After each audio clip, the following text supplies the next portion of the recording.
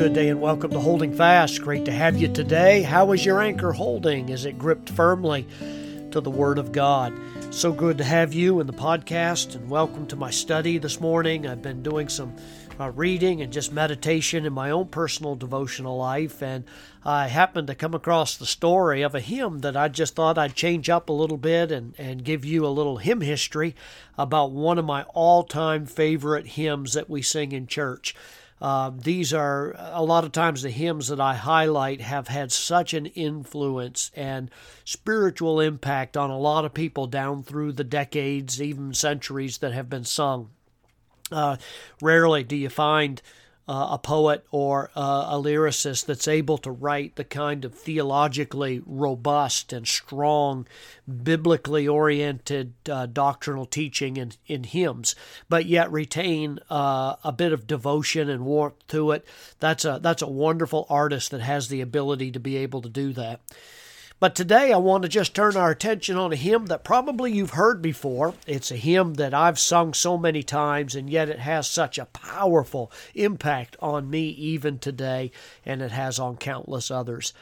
That all-time favorite hymn that I have is called Turn Your Eyes Upon Jesus. Have you ever sung that?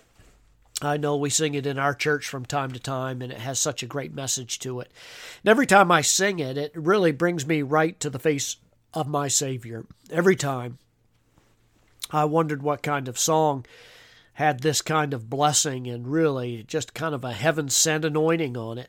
And if you look it up, and you can feel free to obviously to do this yourself, but I began to research it, and I found that the song was written by a woman named Helen Lemmel, Lemmel.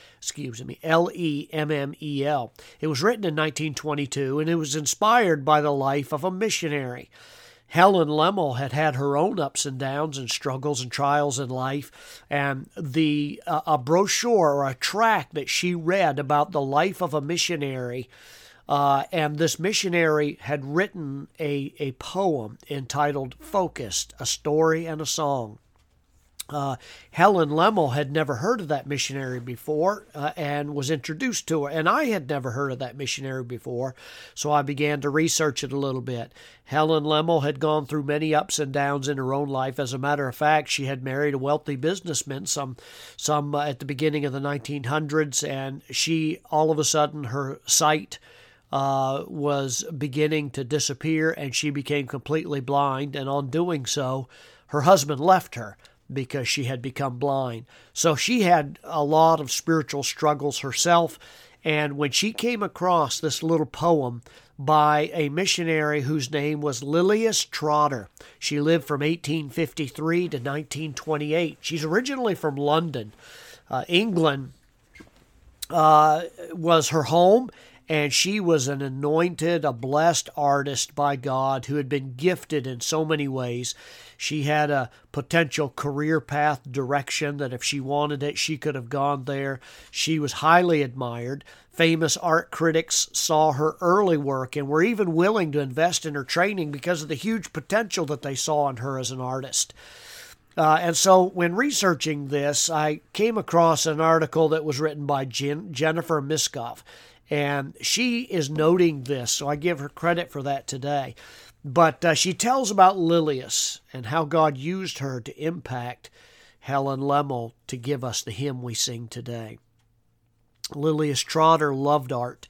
She really felt a calling from God, though, to reach the lost. She had a passion and an earnest desire to want to reach people that did not know the gospel.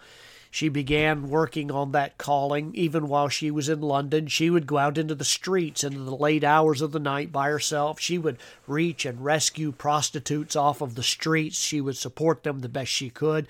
And she also began to feel a calling to share Christ with the unreached people groups that are in northern Africa, Algeria in particular.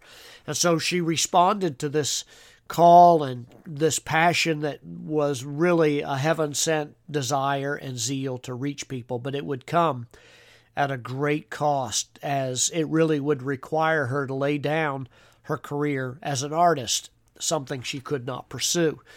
There's even a beautiful documentary made about her life that highlighted that you, if you ever have an opportunity, that you can look at. Well, she responded to the call. And yet, at the same time, no mission agencies would send her to North Africa. She was a single woman. They wouldn't support her mission. They didn't feel like they could get behind her. But she was not deterred. She decided to still follow the call of God to Africa and go by herself. And as it would happen, the money was there and it was provided for her, and she made her way to North Africa and lived among the nationals of the desert there for 40 years. And in that desert, Lilias Trotter knew what it was like to be stripped from every distraction to just focus upon the face of Christ, on the face of Jesus, and on His person. She had laid down her life for that one purpose, and while she was there laboring on the mission field for some 40 years, she wrote the poem that later inspired the song, Turn Your Eyes Upon Jesus. That original poem is, if you ever can find it, it's a great blessing to you if you'll read it. She actually goes on to note, I'm not going to read the full poem, but at the end of her poem, she draws this conclusion about looking around and seeing the world as is around us right now and the people that are there and how God brings His glory and begins to enlighten people in their understanding of Christ. And she goes on to say, quote, turn full your soul's vision to Jesus and look at Him, and a strange dimness will come over all that is apart from Him, and the divine attraction by which God's saints are made, even in this 20th century, will lay hold of you. For He is worthy to have all there is to be had in the heart that He has died to win. Lilias wrote this poem and regularly focused on the Lord and gave Him her entire surrender. What an example she is. If you get an opportunity, look up that poem. The poem is called Focused, and the life of Lilias Trotter inspired Helen Lemmel to pen one of the most anointed hymns in 1922. You remember it? O soul, are you weary and troubled? No light in the darkness you see. There's light for a look at the Savior, and life more abundant and free.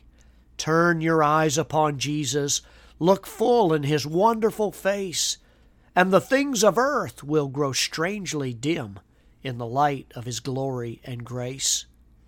Second stanza reads, through death into life everlasting, He passed, and we follow Him there. O'er us sin no more hath dominion, for more than conquerors we are. And then last of all, it says, His word shall not fail you, He promised. Believe Him, and all will be well. Then go to a world that is dying, His perfect salvation to tell. You know, if Lilias Trotter's one yes to surrender everything to Jesus and live a life of 40 years in the backside of a desert had no other impact other than inspiring a song that we sing in our church even today that's drawing people to focus their entire attention on the face of Christ over 100 years later, I'd say it was worth it. God used her abundantly. Folks, there's something powerful in our lives of hiddenness where we seek the face of Jesus above everything else. God's calling us back to focus on Him.